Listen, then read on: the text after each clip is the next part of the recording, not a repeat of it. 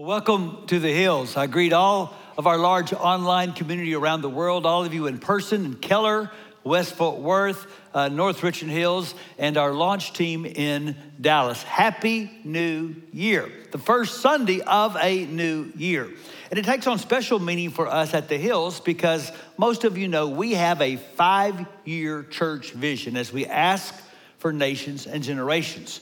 So we are beginning the third year of that 5-year vision. And the very first goal in that vision was to see 1,825 people over the course of 5 years accept Christ, surrender to him, and be baptized.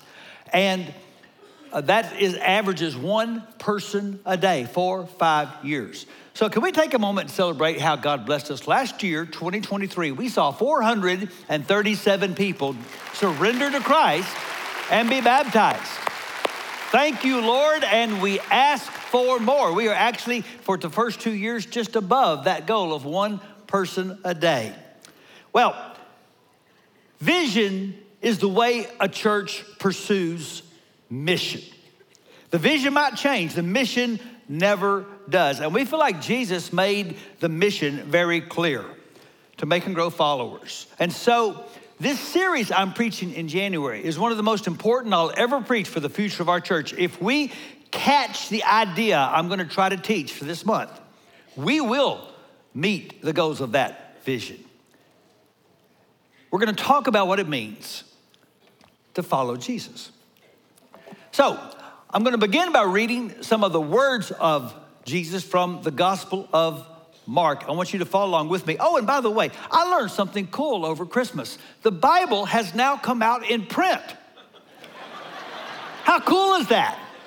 You don't have to squint anymore on your phone or your tablet. You can actually buy a book and read the Bible. And that's what I'm going to do.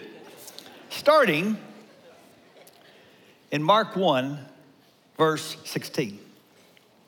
As Jesus walked beside the Sea of Galilee, he saw Simon and his brother Andrew casting a net into the lake, for they were fishermen.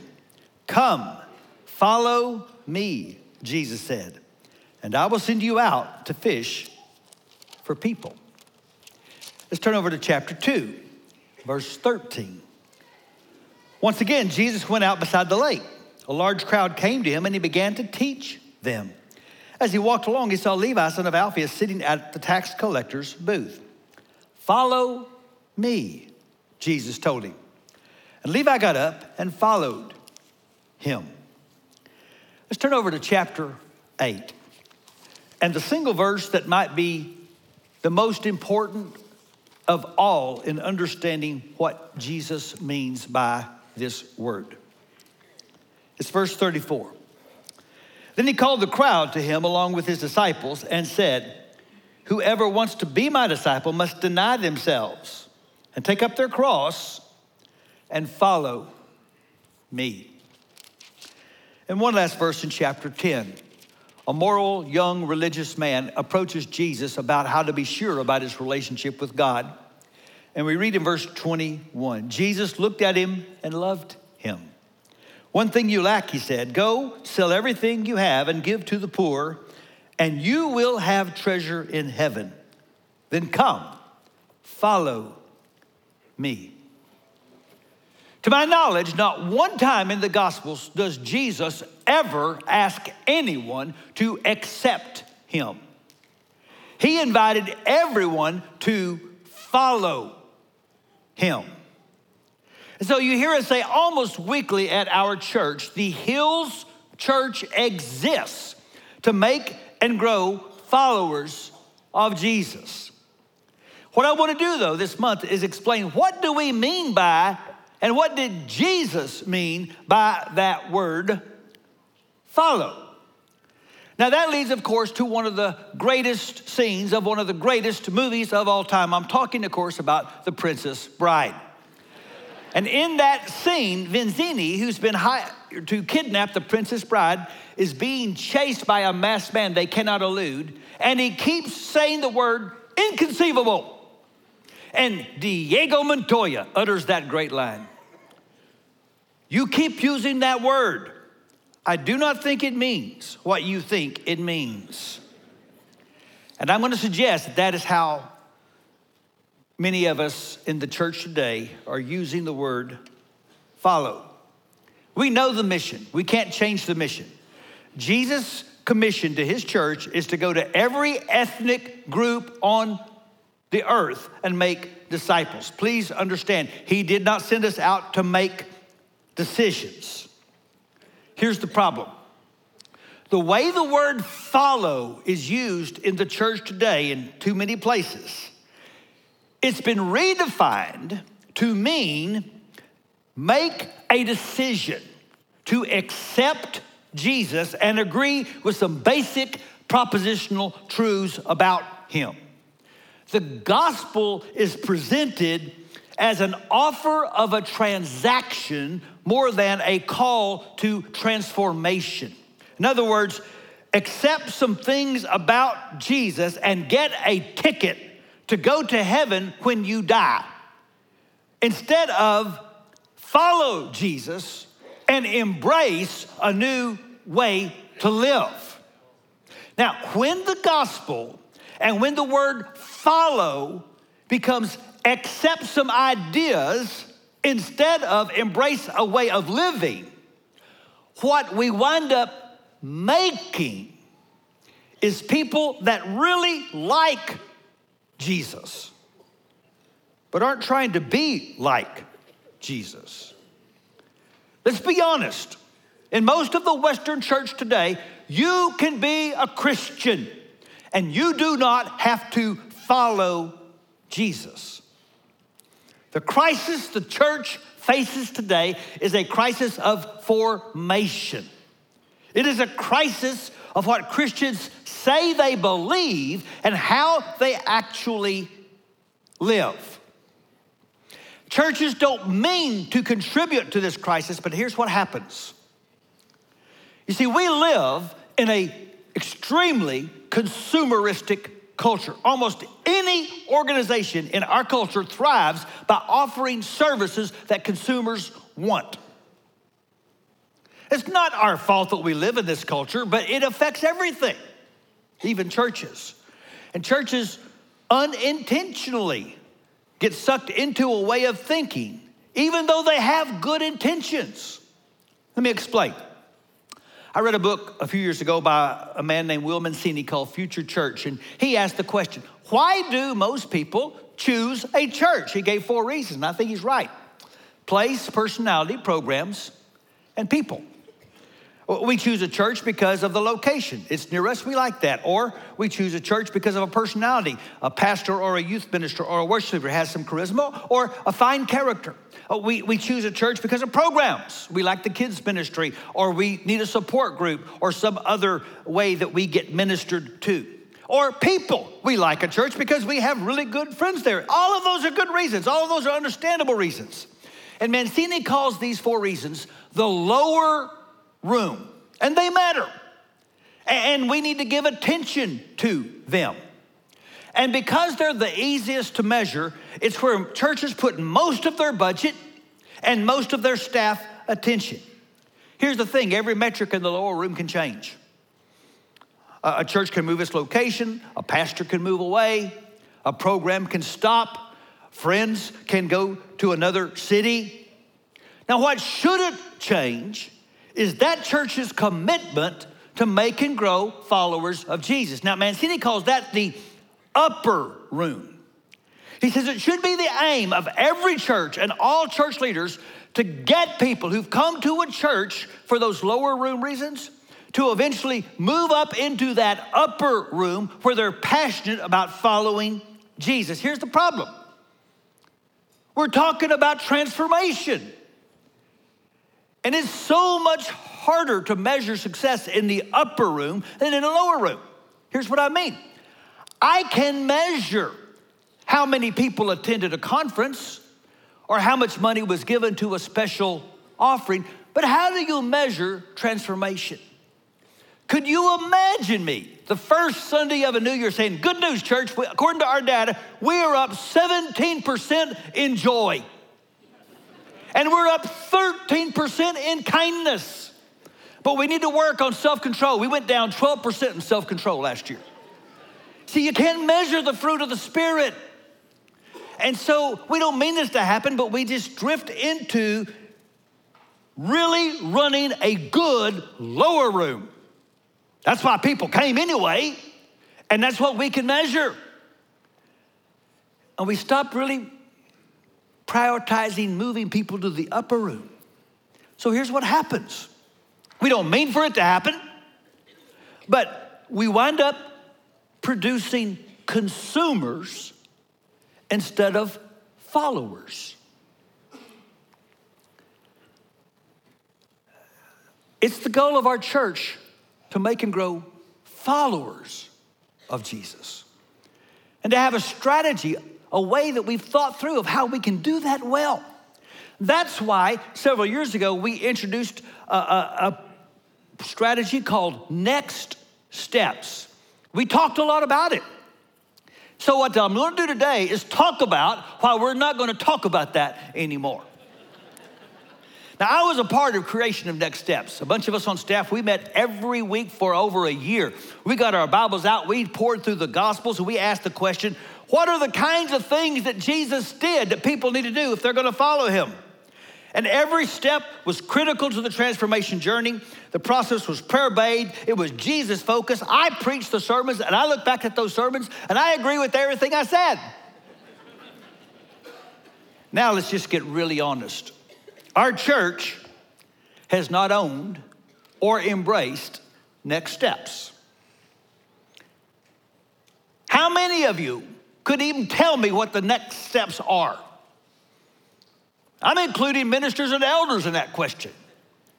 We put it on the website. We've painted it on the walls. We don't even know what they are. We have 7. I'm going to take a stab. You ready? Worship regularly. Connect to God. Live differently. Do life together. Give generously. Serve others. Tell your one. That was pretty good. Give me a hand. And I believe in every one of those things. But here's what we've learned after evaluating after several years. Number one problem, we got too many steps and we don't have enough. See, we wrestled, how can we boil it down to just 7? And even that's too many for you to remember. But what about the important steps we left out? What about confession? What about fasting? What about honoring Sabbath? We need something smaller than what we have, and we need something bigger than what we have. And here's the other weakness we have found in our approach. We don't mean this to happen, but the temptation when you keep talking about steps is that the steps become an end instead of a means to an end. See, the goal is not to get people to worship regularly, give generously, or even do life together. Because here's the thing. You can read your Bible and tithe and join a group and still be a jerk. The goal is Christ likeness. The goal is people living in that upper room following Jesus. The goal is what Paul put into words in Galatians 4. My dear children, for whom I'm again in the pains of childbirth until Christ is formed in you. The goal is to take people who came to a church for whatever reason and help equip them to live in such a way that they are looking like and talking like and acting like and reacting like and loving like Jesus. That's what he meant when he said, follow me. And here's the thing. The very first disciples understood better than we do. And let me explain why. So I'm going to take a few minutes now. I'm going to nerd out. It's going to sound like the History Channel, but hang in there. It's going to be worth it, okay? See, Jesus did not invent discipleship. If you were a Jewish boy or girl in the days of Jesus, at about the age of 5, you would go to the local synagogue and start school. It was called Bet Sefer, house of the book. You know why? Because your textbook was the first 5 books of what we call the Old Testament. The law of Moses, the Torah. And you would use Torah, you'd learn to read, you'd learn to write, you'd learn to do math. And you'd be in house of the book for about 7 years, from about age 5 to about age 12, and then the great lot of you would be sent home. The girls would all be sent home because about age 13 or 14, it was time for them to get married. The boys would be sent home to learn the trade of their father, builder, farmer, fisher. But not all the boys were sent home. The very smartest boys were allowed to stay for the next level of school called Bet Medrash, House of Learning. And you'd spend about 5 years looking through the rest of what we call the Old Testament. And about age 17, that school would be through and you would graduate. And all the boys would be sent home, except a few. The best of the best of the best would be grilled by the rabbi. He might ask them, who do you side with, Shema or Hillel, on grounds for divorce? What do you think is the point of the book of Ecclesiastes? Who are the sons of God in Genesis 6? And he would take the best of the best of the best, and he would say to them, come, follow me. Now, this was not a call to be converted. They already believed in God. This was a call to be devoted to that rabbi's yoke. What was a rabbi's yoke? Remember, Jesus said, come take my yoke. A rabbi's yoke was his teaching on how to honor God in God's good world, how to do life the way God wanted life done. And so the understanding was you are going to now apprentice under your rabbi. What does that mean? It means you're going to be with your rabbi all the time. It means you're going to become like your rabbi.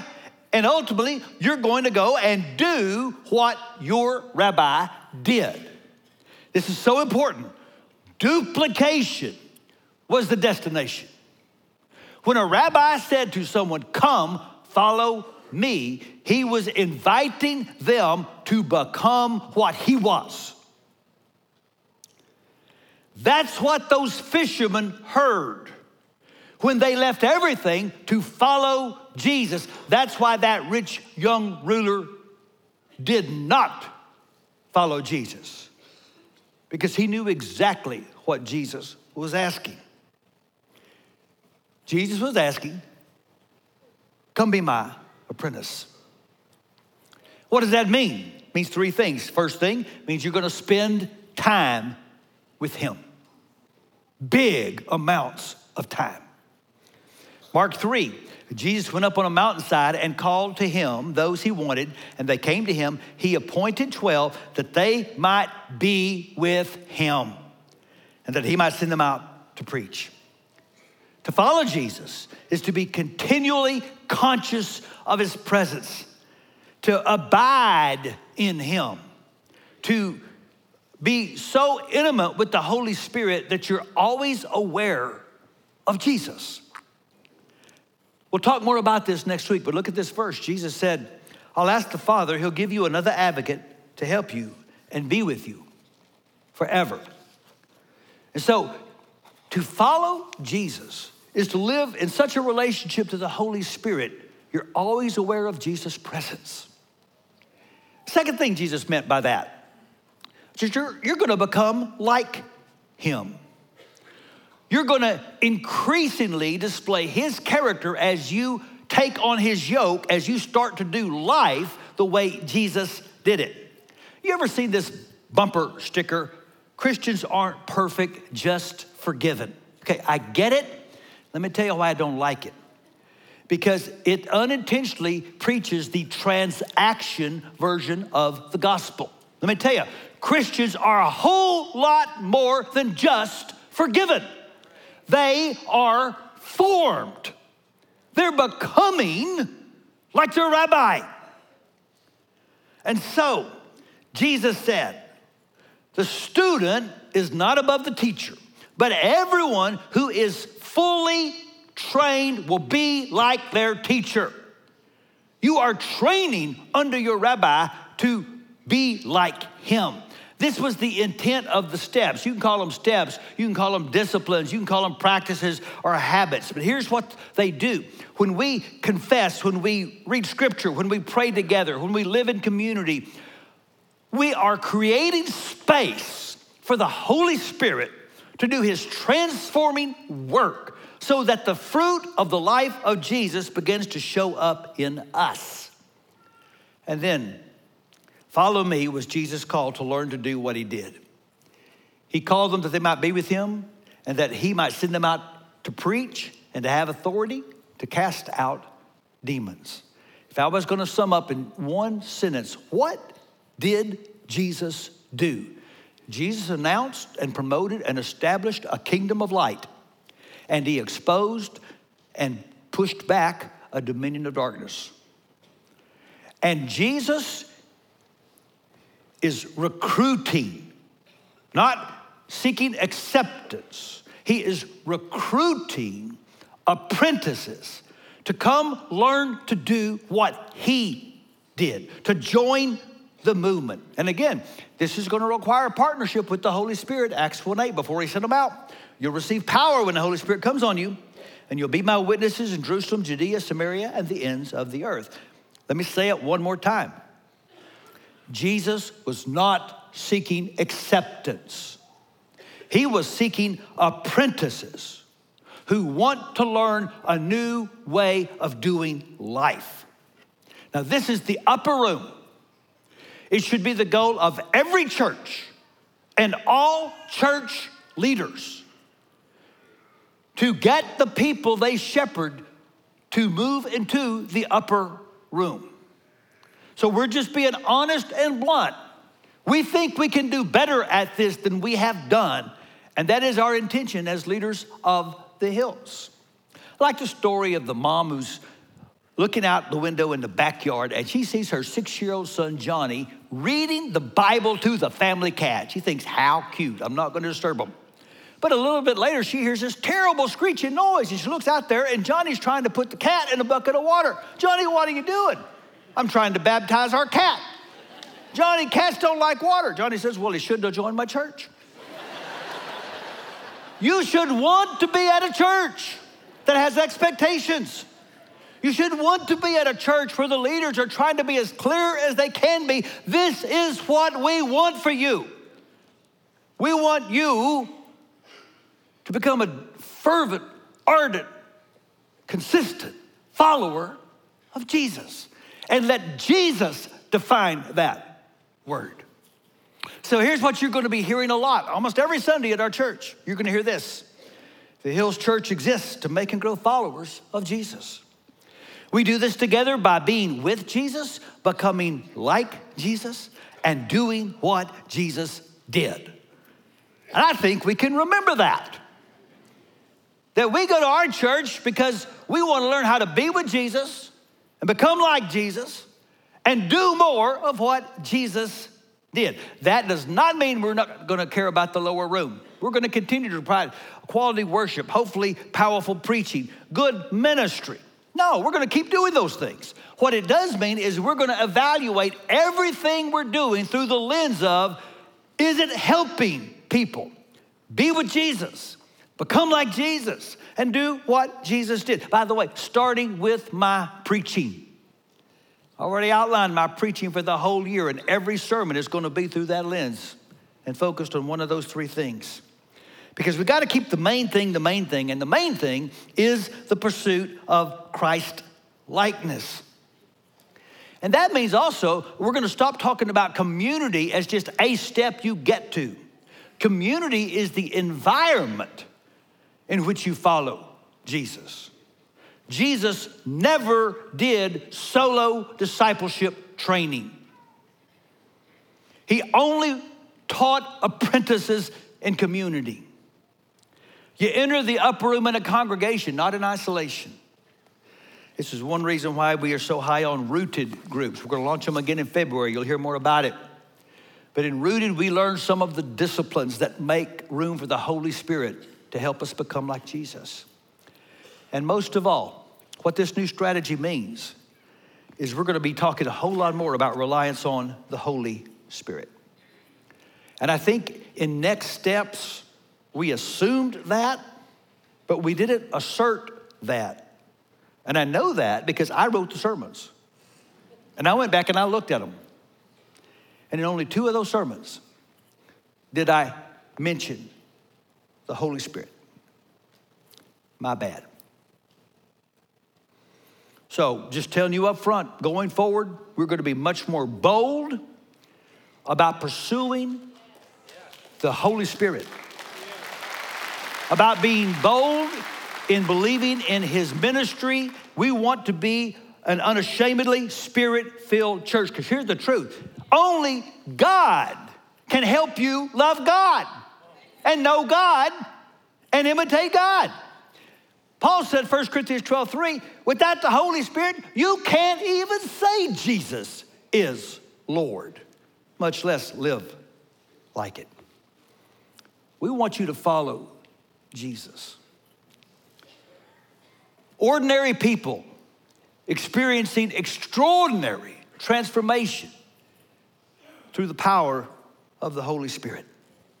And by the way, this change is available and possible for anybody. You notice how many times before Jesus said, follow me, he said, come. Whoever wants to be my disciple. No other rabbi did that. You know that. That was the difference between Rabbi Jesus and all the other rabbis. Apprenticeship to Jesus was open to everybody. Fishermen who did not make the cut were invited. Tax collectors who could not even apply were invited. Women who were not even considered were invited. Anyone could apprentice under Rabbi Jesus. But no one could do so without leaving everything behind. In other words, you couldn't follow Jesus just by tweaking your life a little bit. See, Jesus did not offer two versions of discipleship, normal and radical. Do you want normal discipleship? Here's what I expect. I need you to come to church every now and then. I need you to give a little money and don't cuss as much as you used to. But then there's also radical discipleship for people who just 24/7 get obsessed about Jesus. No. He just offered one version of discipleship. Be with me, become like me, and do what I do. He said it's a narrow way, not because everybody's not invited. It's a narrow way because most people don't want to go that way. Most people want to go their own way. And so we come up with a way that just asks us to accept Jesus while we go on with our lives the way we've always been living. And what happens is we produce a version of Christianity that expects nothing more than that we all act a little bit nicer. It is an insipid, tepid version of Christianity that Jesus never intended. And it will not reach nations and generations. The church must stop accepting, just accept Jesus. Let me put it like this. Following is not about getting Jesus into your life. You hear that all the time. You just need to accept Jesus into your life. No. It's not about sprinkling Jesus over your life. Following is about getting into his life. Following is about learning to do life the way Jesus does it.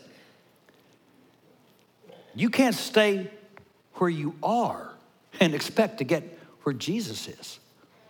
You got to follow the way. It's the first week of a new year. This is a good time for all of us to do a life assessment. If I spend 2024 doing life the way I spent 2023 doing it, am I going to spend more time with Jesus? Am I going to be more like Jesus? Am I going to do more of what Jesus did? We've normalized a way of doing life no rabbi would tolerate. And so each week I'm going to close by asking you a question. And this week's question is the way I'm doing life getting in the way of following Jesus?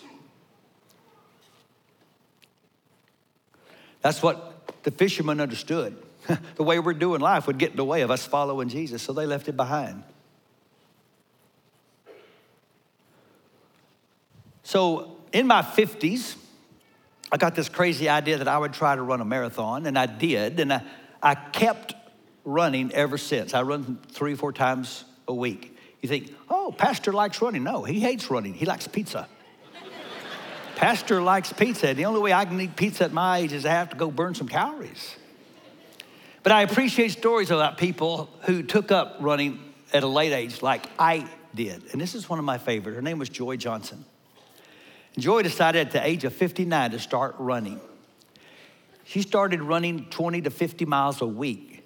She would average 3 marathons a year. She ran the New York City Marathon 25 times. In fact, she became a friend of Al Roker, and every year he would interview her. The picture you see, she's just run her 25th marathon at the age of 86. She did it in under 8 hours. She fell at mile 20. You can see that she has her head bandaged. Talked to Al, went to her hotel room.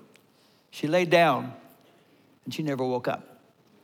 She died with her running shoes on. I want to be like Joy Johnson. I want to die doing what I'm most passionate about. Pursuing my rabbi. Chasing my rabbi. Going wherever my rabbi goes, so I can learn to do life the way my rabbi does. That's what I want you to say about me. He died chasing his rabbi.